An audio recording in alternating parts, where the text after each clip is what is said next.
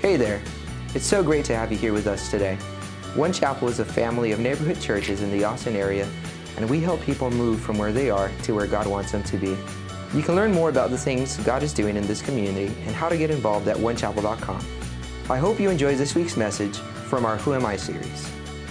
So we've been in this series called Who Am I? And it's so great because this identity question is so big for us, right? And it's such a huge question in our lives to discover and to figure out. And it's a journey, and you sort of peel back the layers. So each week we've been sort of peeling away the concepts. We've been addressing different ideas. And the first week we did, who am I when I feel like I don't measure up?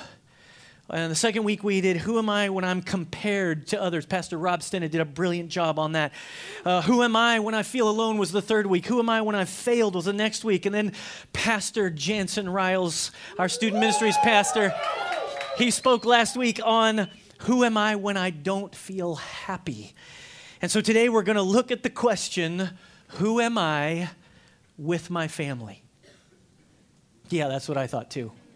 Who am I with my family? It's a big subject. It's a huge topic. We could spend a whole series on it, but we won't do that today. We're just going to have this time together. And so let's pray and let's ask the Lord to speak to us. Father, we thank you for your word and that the entrance of it gives light to every one of us. Lord, we pray that you would reveal yourself. Speak to us. Let us hear your voice, not just mine. And would you call us forward? Would you move us forward? Would you help us to define ourselves as your word describes, even in the midst of our family? We thank you for this. In Jesus' name, amen. In the Parsley household, we have a few fun stories we like to tell. I'm going to tell you one of our favorites. The whimpering started first. Just an annoying sound coming from down the hall in the darkness. Surprisingly, I ended up waking up first. I usually sleep like a rock, but my wife, Amy, either didn't wake up or she was faking. But I laid very still, hoping she would hear it, so that I wouldn't have to go comfort whoever was doing the annoying moaning coming from down the hall.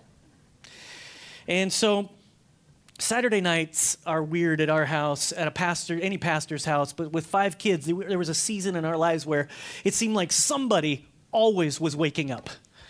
And so annoying, funny how it never seemed to happen on Monday nights. Anyway, the moaning didn't stop. It got louder. And it kind of grew. It turned into a full-scale cry, and finally a blood-curdling scream. And my youngest sons, Ethan and Owen, were crying when I stumbled into the room and kind of turned on the light. Ethan was on the top bunk, and he was holding his stomach, and he was kind of crying and saying his stomach hurt. And Owen was on the bottom bunk, and he was crying because he'd been woken up, and he was kind of deliriously freaked out. And so I started towards Ethan, and as I came towards him, over the railing of the top bunk, he threw up the biggest throw up I've ever seen out of a little kid. And it was like an arc. It was like,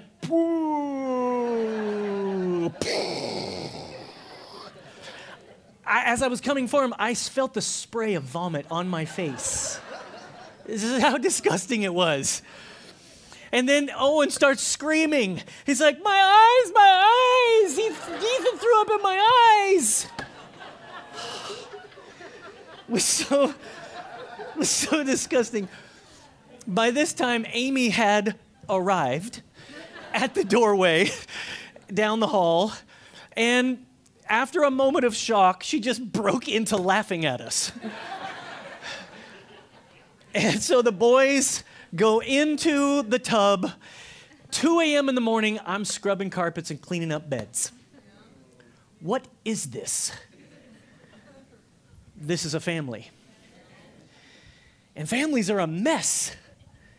They're a mess, and they're a mess for several reasons. You belong to a family, and I always challenge people. You think about your family, and you wouldn't necessarily choose them, but you have them. And the thing about families, the reason it's so messy is because they know the dirt on you. You know the dirt on them. Like there's something that you are your most vulnerable with a family. And they may even know you as a person you're trying not to be anymore. Because the truth is, all of us, when we're born, we're handed a script. Somebody hands us a script. A family member, an older sibling, a mom or a dad, a coach or a teacher, they hand us a script, and we become actors in this play of life. We become someone we're not supposed to be. And today I want to talk about our identity within our family and how to hand back that script. How to deal with the struggle within a family, because families are God-given. He's interested in working in your family. He's working in you, within your family. And how does that work? Because families are supposed to be a place where you are known and loved anyway. That's why Psalm 68, 4-6 is one of my favorite passages in the Bible. It starts with this: sing to God, sing in praise of his name, extol him who rides on the clouds, rejoice before him, his name is the Lord.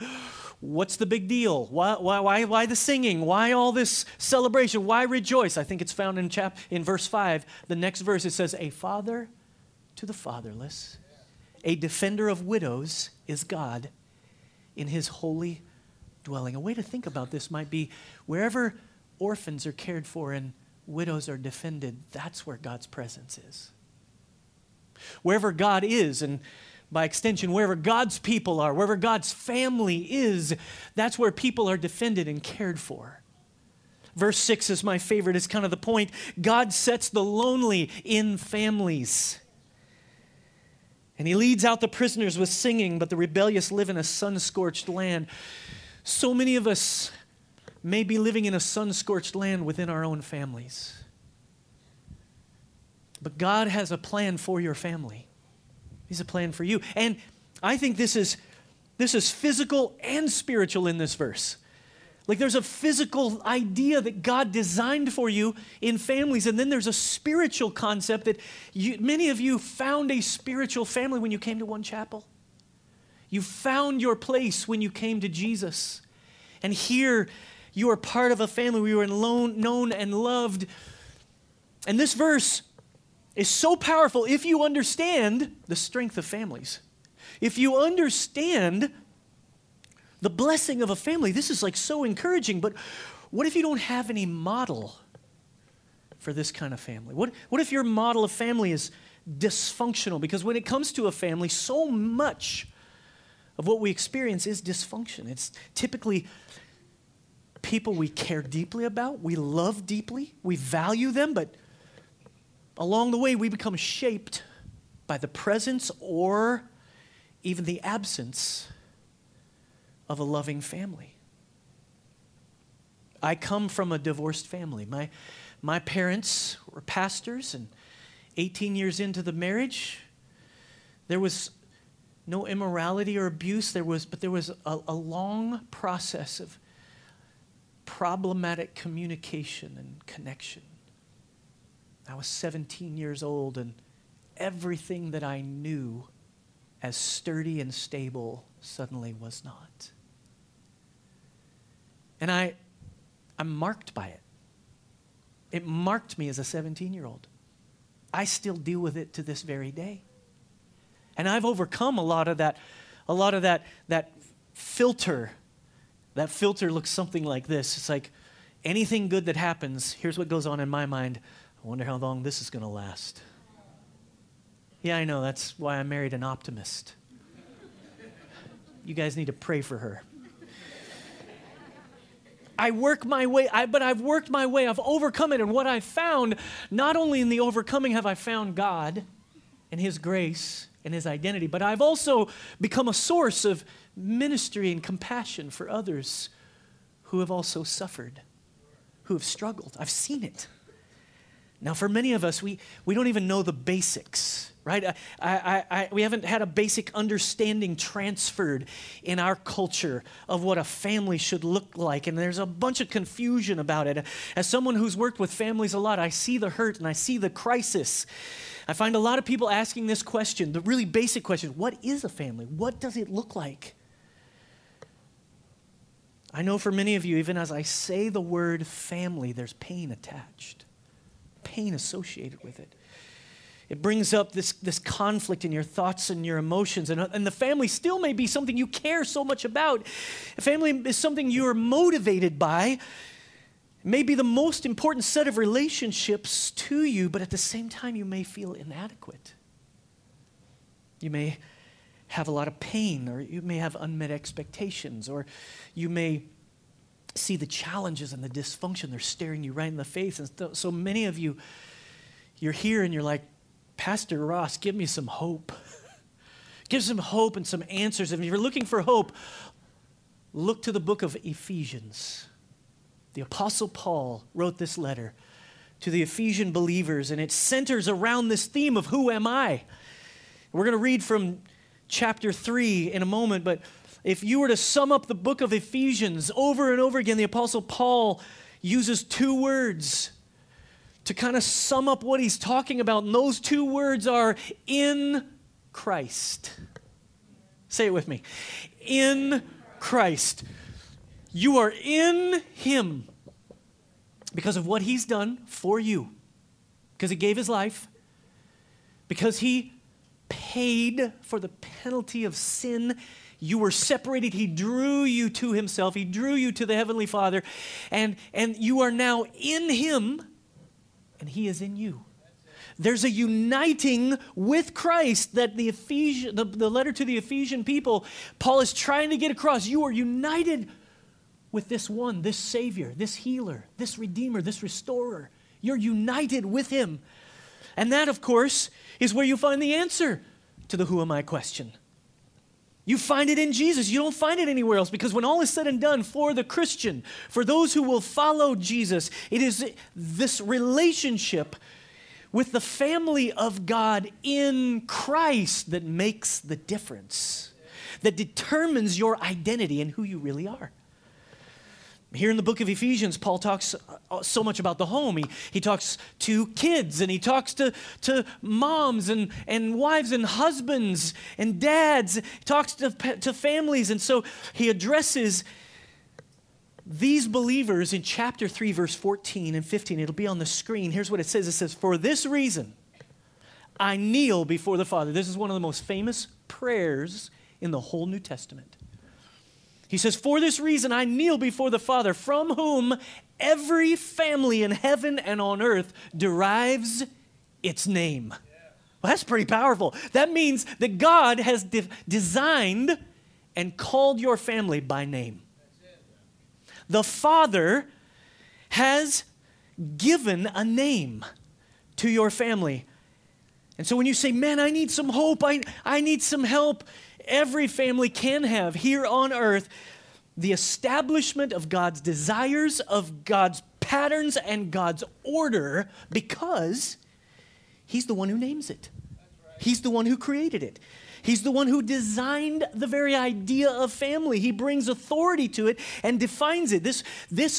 And when I say this, this may even bring out the question in a greater measure, like, who am I? Because, man, my family's messed up. Because think about it. When you're single, right, the question is, who am I?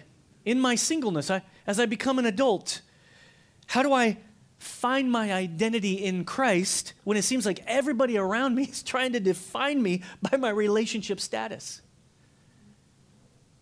If you get married, the questions don't stop, because now there's another person. You have two individuals, you're like, who am I now? Who am I when this person who I care about their opinions, I care about what they say, and they don't say the right things to me all the time? They're not providing for me or the answer to the who am I question. And then about the time you start to figure out the marriage thing, then kids might come along and now even more of your independence is taken away. And you have this little creature that's 100% dependent on you. When you have one kid, you know what you call that? An accessory. But then they bring reinforcements and more come along.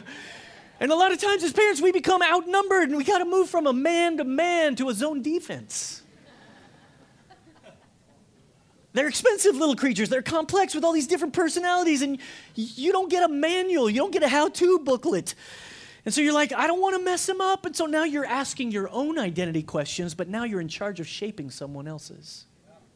That'll mess you up. And then what happens if the marriage falls apart? Now who am I? When the marriage doesn't work, so many people, they have the challenge of in their marriage, and they get divorced and are single again. And now the question becomes, am I defined by this? Is there hope past this? What do I do now? Well, who am I now? It's a good question. What about if I'm widowed? Who am I now? What about if I'm a single mom or a single dad? Who am I now? How do people see me? Am I accepted anymore just the way I am? Can I be part of something? I don't fit in with this group. I don't seem to fit in with that group. Who am I? What do I do? Who am I with these kids? And so all along the way, we're looking for hope. All along the way, no matter what our circumstance is, we can't look downward. We can't look inward. We have to look upward. We have to look to God who gives us some answers. We have to find the answers. Many times we have to start, though, with the right premise. Sometimes we're looking for the answers with the wrong premise, and we have to start with a basic foundation. A lot of people think you can feel your way through this. You know, wherever I feel like I have family. Listen, you can't build the foundation of a family just by your feelings or your opinions. You need something greater than feelings or opinions. You have to have principles. You have to have something. You can't just feel and flow your way through this because challenges are coming.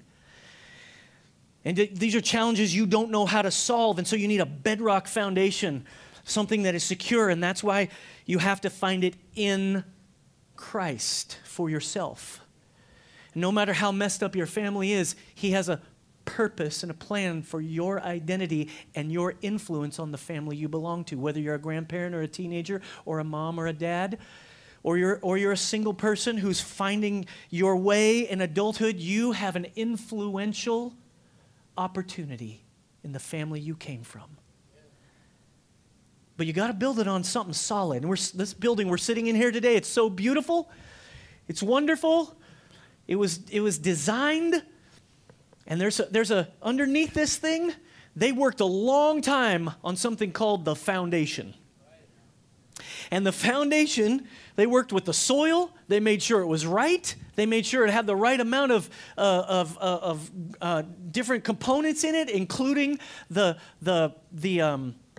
water in it and how dry it is, and they worked on it. They made it proper. They dug a deep hole. For a long time, it was just a deep hole. That's the problem with foundation. For a long time, it just looks like a deep hole, a deep muddy hole. But then they poured the concrete, and then they poured this concrete, and then they started building the walls according to some precise principles. Make every wall as straight as you can. Figure out how to make sure the ground is level, the foundation is strong and sturdy and won't crumble. See, this is principle-based. Now, the building looks nice in here, doesn't it? Some people have decorated in here. The walls look nice, and there's lights, and there's all this nice stuff. But it could be hiding some terrible things behind the walls. See, because very often decor is not necessarily principle-based. Now, don't email me. I know it has principles. Okay, so when you design and decorate, there are principles that you stick to, but there is a sense at which there's a lot of different dynamics that happen with soil and construction and foundations. You can decorate on persuasion and what you enjoy. You can decorate on your opinion, but you can't build on your opinion. You can't build on opinion. You build on some principles and some foundational non-negotiables that are true all the time. When it comes to family, that's what we got to do. We got to anchor ourselves to something greater, because no other environment in our lives shape our identity more than our family. That's why it's critical to understand God's pattern. Everybody say pattern.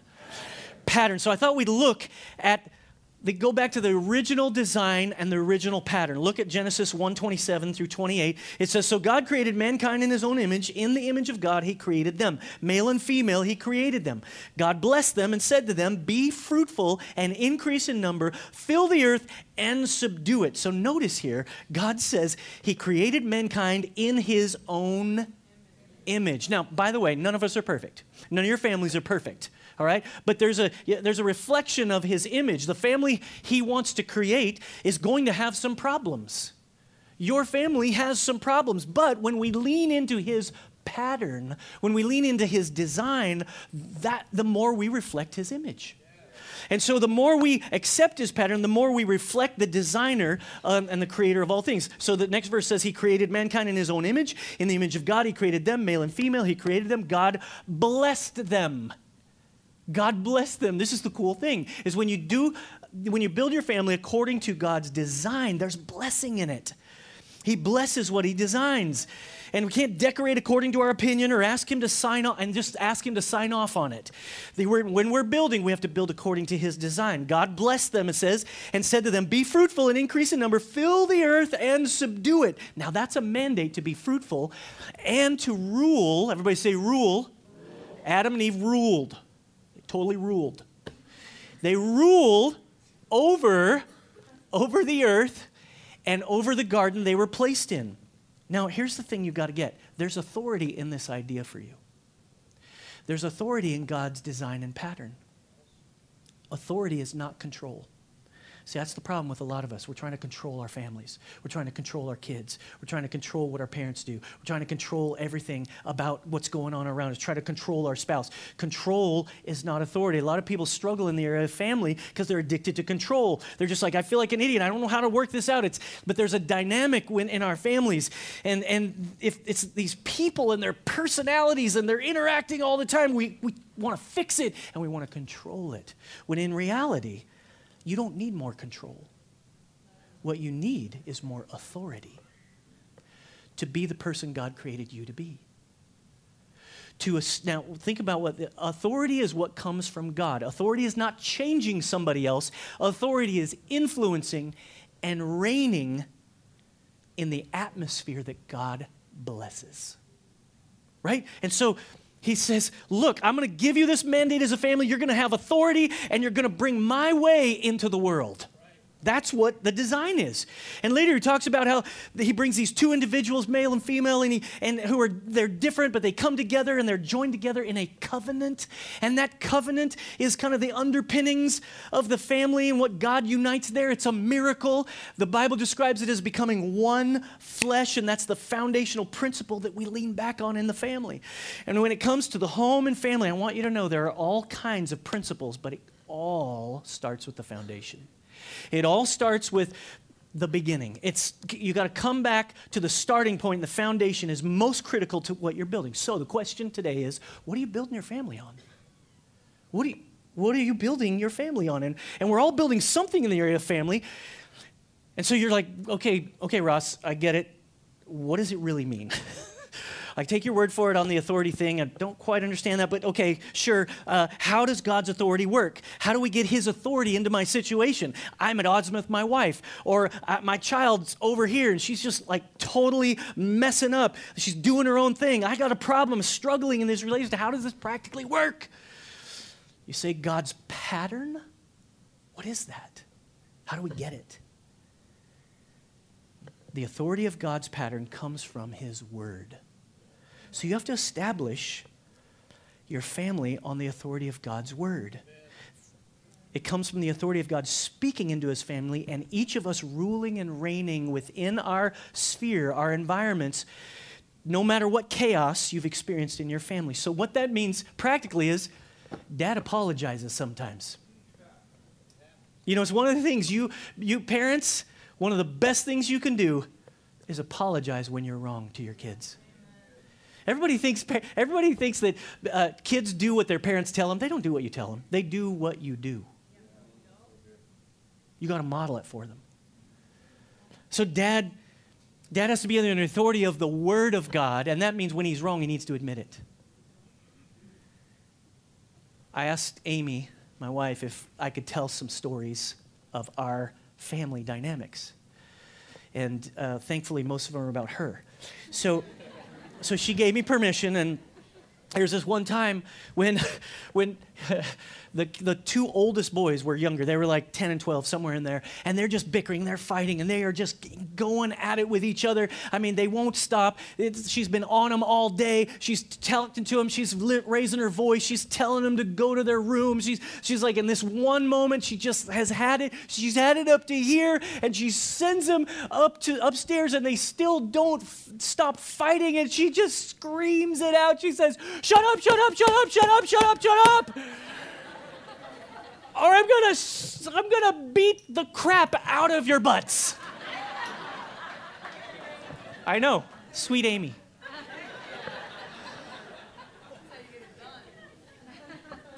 Now, anatomically, I thought it was a weird phrase, spanking the crap out of their butts, but whatever. This is a little weird. But sometimes it just goes all kinds of wrong. And families are like this, you know. And so when you're being under the authority of God's word, sometimes you got to apologize. You got to admit that you're wrong. And sometimes that means praying together as a family. Don't avoid it.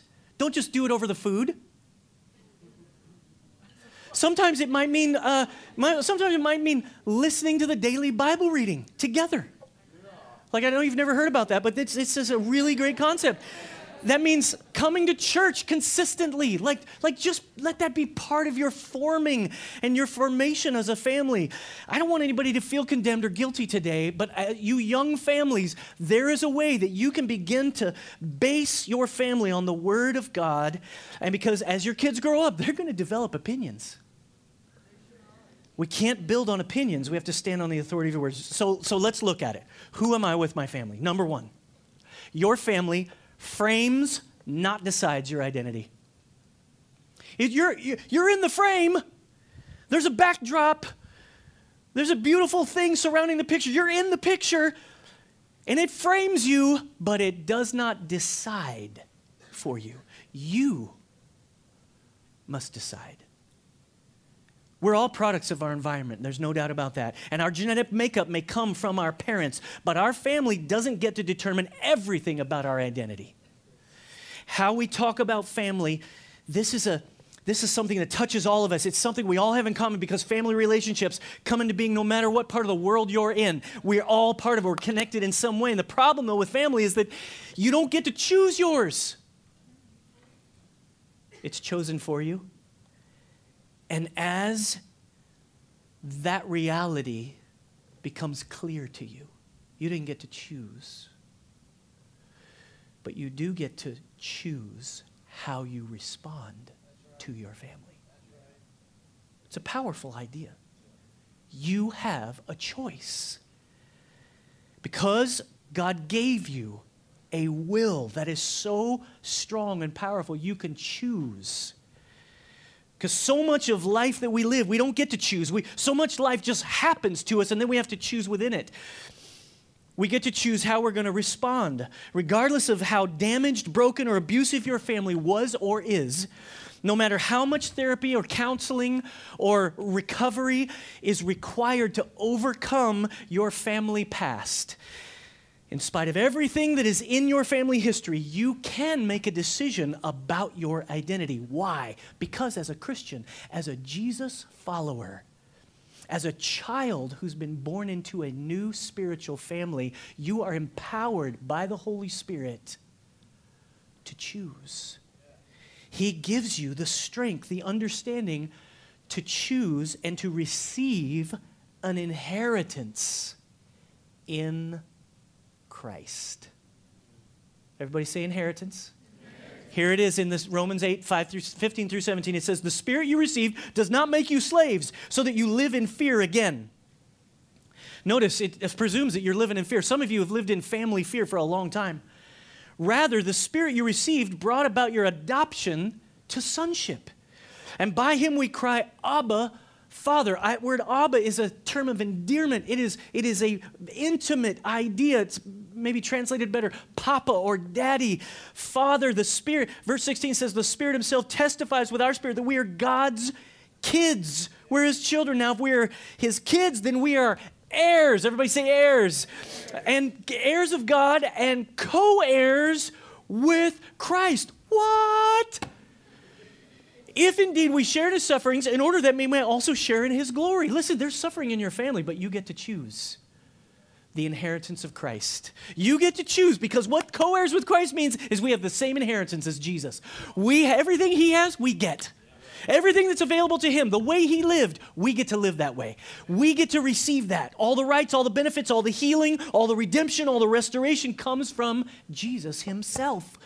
This Greek word for adoption to sonship is a term referring to the full legal standing. Paul's using a term, a full legal standing of the adopted male heir in Roman culture. It was legal and more binding than an actual birth son.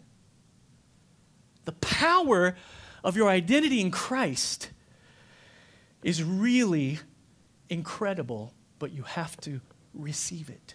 You have to embrace it.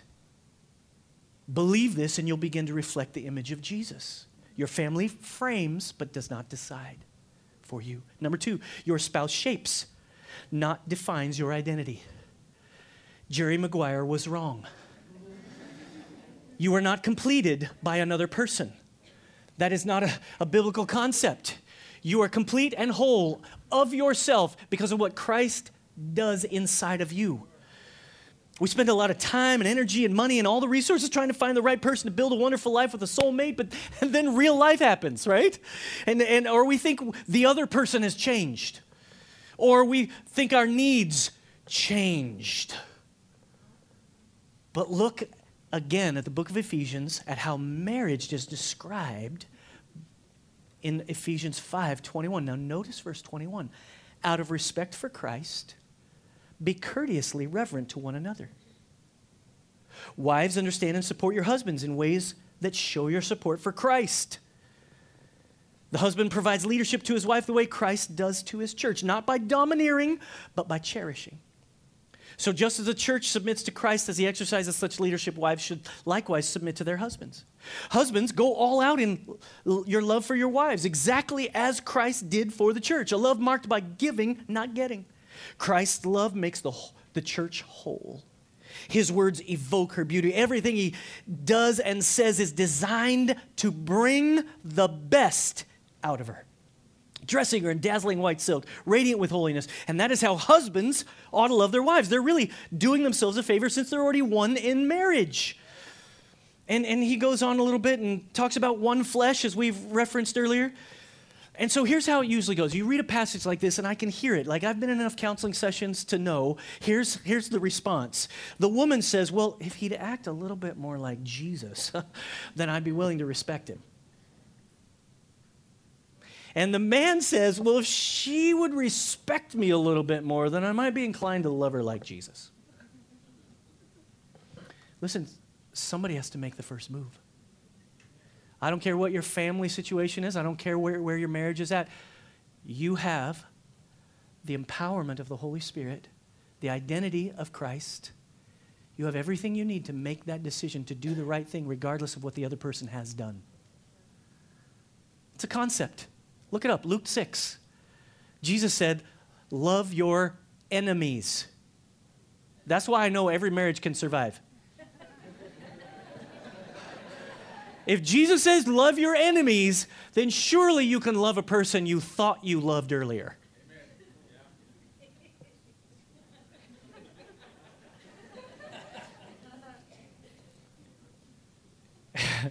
It's well documented in this very pulpit, some of the struggles that Amy and I have had. I am punctually challenged. Yes, I'm late, and my wife is always on time.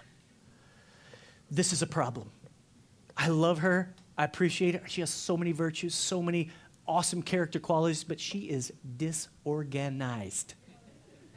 I like everything to have a place. In my perfect world, everything has a place and everything in its place. But I've chosen to have her instead of my perfect place. That's what love is. Now, I've tried to get both, my perfect place and her. I don't think it's going to happen. We're 27 years into this thing. I think it's over. But here's the point. Here's the point. This is what identity in your family and in your marriage and what we have to come to. Marriage is about majoring on the majors and minoring on the minors. Don't let the little stuff get you. There's only about 3 or 4 things worth fighting about. Fidelity in marriage, that's important. You screw that one up, you're in trouble. Maybe child rearing, that's significant. You got to agree on child rearing. Maybe finances. Okay, those are maybe worth wrestling over and fighting about. Everything else doesn't matter. It's laundry. Stop it.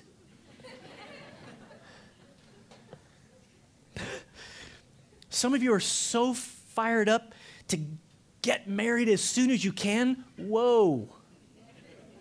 It's a significant idea. And it's so important that we understand that there should be some compatibility. I believe everybody can remain married. The only question you have to answer is, how hard are you willing to work? That's why you need premarital counseling. That's why you need other people to speak into your life. Everybody's all in a hurry to get married. Did you know the second marriages are 70% failure rate? Whoa. Pull it back. Let's consider what marriage is really about. It's not about you. Actually, we read it a few minutes ago, and it's how Jesus treats us. He unlocks our potential. And I think that marriage is about unlocking the other person's potential. What you see, what God has done, what his purpose is in her or his life, that's what you're into. It's hard enough to figure out how to build a healthy marriage, and then these tiny, super needy, super expensive little people start showing up. Number 3, your kids discover their identity in Jesus with your help. Deuteronomy 11:18-19 says, fix these words of mine in your hearts and minds, tie them as symbols on your hands, bind them on your foreheads, teach them to your children, talking about them when you sit at home and when you walk along the road, when you lie down and when you get up. Listen, it's more than just church services, as important as church services are. It was never an option in my home. If the church was open, we were there. But it's more than church going. It's more than Christian activity. It's when you walk along the road. It's when you're driving to ball practice. It's when you're driving to school, parenting along the way, on the journey. Many of us want to parent by correcting. And that's our best parenting skill. If your best parenting skill is correcting, you're in trouble. Because it's the non-confrontational moments that really matter. Take them on a date, go swimming, see a movie, but then talk about it. Spend time at the dinner table talking. Let bedtime be a leisurely discussion. I know there's chaos before bed for so many of the young families, but there's something about this that they start to open up at night. I've never been so tired than when my teenagers would just stay up so late and then want to talk. 11:30, midnight. I'm like, come on, I got to get up in the morning. But I let it go. Why? Because I want to connect with them. Talk to them in those non-confrontational moments. Because it's really about quantity time, not quality time. You know why? Quantity time, because you never know when the quality is going to show up. You got to have a lot of quantity. That's what it's about. It's about being with them often. And look, here's the problem. As a parent, you start to let your kids define you. So if they act up, you think bad about yourself. You're wandering into bad territory there. You are not defined by your kids, right? They're going to go through phases. There's a lot of pressure there, but they're in the process of becoming who they are. And interestingly enough, you are in the process of becoming who you are. You realize it doesn't stop for a long time. Number 4, your teenage years are pivotal in the formation of your identity. Your teenage years are pivotal in the formation of your identity. I want to talk to all the teenagers in the room. I understand that there is a serious pathway that happens as you travel down this journey of life in the teen years and even into the early 20s. There's a defining that happens. There's a wrestling. There's a formation that's going on, and it's tough. It's hard. No one should tell you any different, but we're all supposed to help one another. Parents, there's a process by which they go through this independent streak. Stephen Covey talks about it like this. He says, every child is dependent for a long time, and then they begin to exert their independence somewhere in those teenage years. And we call it rebellion. Most of the time it's not rebellion. It's simply them expressing their independence. They're becoming a real human. Not that children aren't real humans. That was cruel. That was cruel. They're becoming an adult. They're becoming adults, and adulting is hard. And so there's this process where you go from dependence to independence, and there's this journey, and they have to express it, and you have to learn how to interact with them as they're doing that. And then you want them, you don't want to squash them, you want to train them, you want to challenge them, you want to discipline them, but then you got to realize that what's coming is interdependence, where they realize, oh, Dad does know something. Mom has some wisdom. Interdependence. I don't need to be an isolated individual. I want to be part of this family. As screwed up as it is, I love this family, and I want to be part of this. And that interdependence is what God had in mind for extended families. And adult privileges come with adult responsibilities, and as parents, we want to entrust them with as many privileges as they can be entrusted with, as much as they can handle. Now, here's the problem. Many of you are still dealing with issues that you faced in your teenage years. They still roll around in here. I want to encourage you that Jesus can take care of that. Maybe not in a way that you think he should, but he can redefine, he can rewire what's going on up here. He really can. And it's about being in him. Now, I don't have time for the rest, so I'm going to let you fill out these final blanks so you don't freak out after church. Because I want to end with the story of the prodigal son. And some of you know this story of the prodigal son. The prodigal son says to his dad, I want all the money now. Which is, in that culture, was the same as saying, I wish you were dead because I don't need you. Give me all your money. Give me the inheritance. Give me the inheritance you already have for me. And he goes off and he spends it on wild living. He goes crazy. He goes so crazy he runs out of money. He finds himself in a pig pen. He doesn't have any food. He wants to eat what the pigs are eating. He thinks to himself, I think my dad's servants live better than this. So get this. The first mindset he has is of an orphan. I want to take care of me. I don't want to have anything to do with my family. He's an orphan mindset.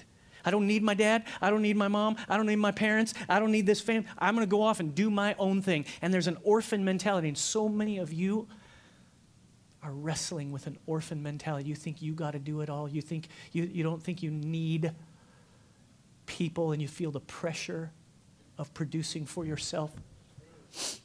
He thinks, though, to himself in the pig pen, he said, I'm going to go back to my dad and convince him to take me in as a servant because I'm certainly not worthy to be a son. He goes back, he can't even get the words out, and his dad just hugs him. His dad's waiting for him there. He sees him, the Bible says, from a long way off, and he comes and he hugs him, and he says, bring the robe, and bring the ring, and bring the shoes, and we got to celebrate this guy because the son who was lost is now found. He can't even get the words out. His father doesn't want him to be a servant. He wants him to be a son. In fact, the father never saw him as anything other than a son. So you have to understand you are a daughter. No matter what journey you've been on, no matter what chaos you've endured in your family, God has an identity for you that's pivotal to your family. And He wants you to influence. He wants you to understand who you are as a daughter, as a son. And when you get that, suddenly you get authority. Suddenly you get courage. Suddenly there's something that happens, and it's so crazy because the older son, he'd worked all his life up to that point for his dad, and he's not at the party. They're throwing a party for the youngest son. The older brother is in the field, and he comes in, he hears the party and the music, and he's like, Dad, you never did this for me. You never gave me even a goat or a what does he say? A calf or something? I can't remember. You didn't give me any parties. And it's so amazing what the father says to him. Look at what it says in verse 30. He says, but when this son of yours who squandered your property and prostitutes come home, you kill the fatted calf for him? My son, the father said, you are always with me. And notice this, everything I have is yours. See, both sons didn't understand who they were. Neither son understood their identity. The one who squandered it and the one who worked, he saw himself as a servant. He never really got the fact that he was a son. Listen, you got to get the fact that you're a daughter, you're a son, you're a child of God, and He has a plan and a purpose for restoring and redeeming your family situation. Close your eyes, bow your heads. We're going to come to the Lord's table. And I want to come to this table over the last few minutes because I want you to see, I want you to think about this. Just put your stuff aside for the next 5 minutes, all right? We're going to finish this. Because the table of the Lord is where we meet Jesus and then become filled with Him. It's the bread. It's the cup. The bread represents the body of Christ for the healing of our soul. And we take it in, we ingest it, we digest it, it becomes part of us. He wants to be in you, and He wants you to be in Him. The cup represents His forgiveness, no matter what you feel like as a dad or a mom or a divorced person or a single person or a grandma, grandpa, or a teenager. No matter where you've come from, no matter what perspective you see your family from, God has forgiveness and healing available for you at this table. And I want you to come and see yourself relinquishing control and receiving His blessing, being filled with Him and finding your identity in Him, in Christ. Father, we come to You and we come to this table because we believe in what You've done on the cross. You took our sins upon Yourself. We were separated and You drew us to Yourself. Father, You drew us to Yourself with the work of Christ. And now we respond. Jesus died for our sins, and then He was raised to life by the power of the Holy Spirit that is available to us. And so by the power of God's Spirit, I pray that we would make decisions today to let You define us, to let You create our identity. We thank You for this. In Jesus' name, amen. Thanks again for being here with us today. If God is doing something in your life or you're looking for ways to get connected, we want to help. You can find info about groups, teams, and other things happening at onechapel.com/welcome. You can subscribe to future messages from One Chapel on your favorite podcast player. And of course, you're invited to services every Sunday morning at 9:30 and 11:30. Have a great week.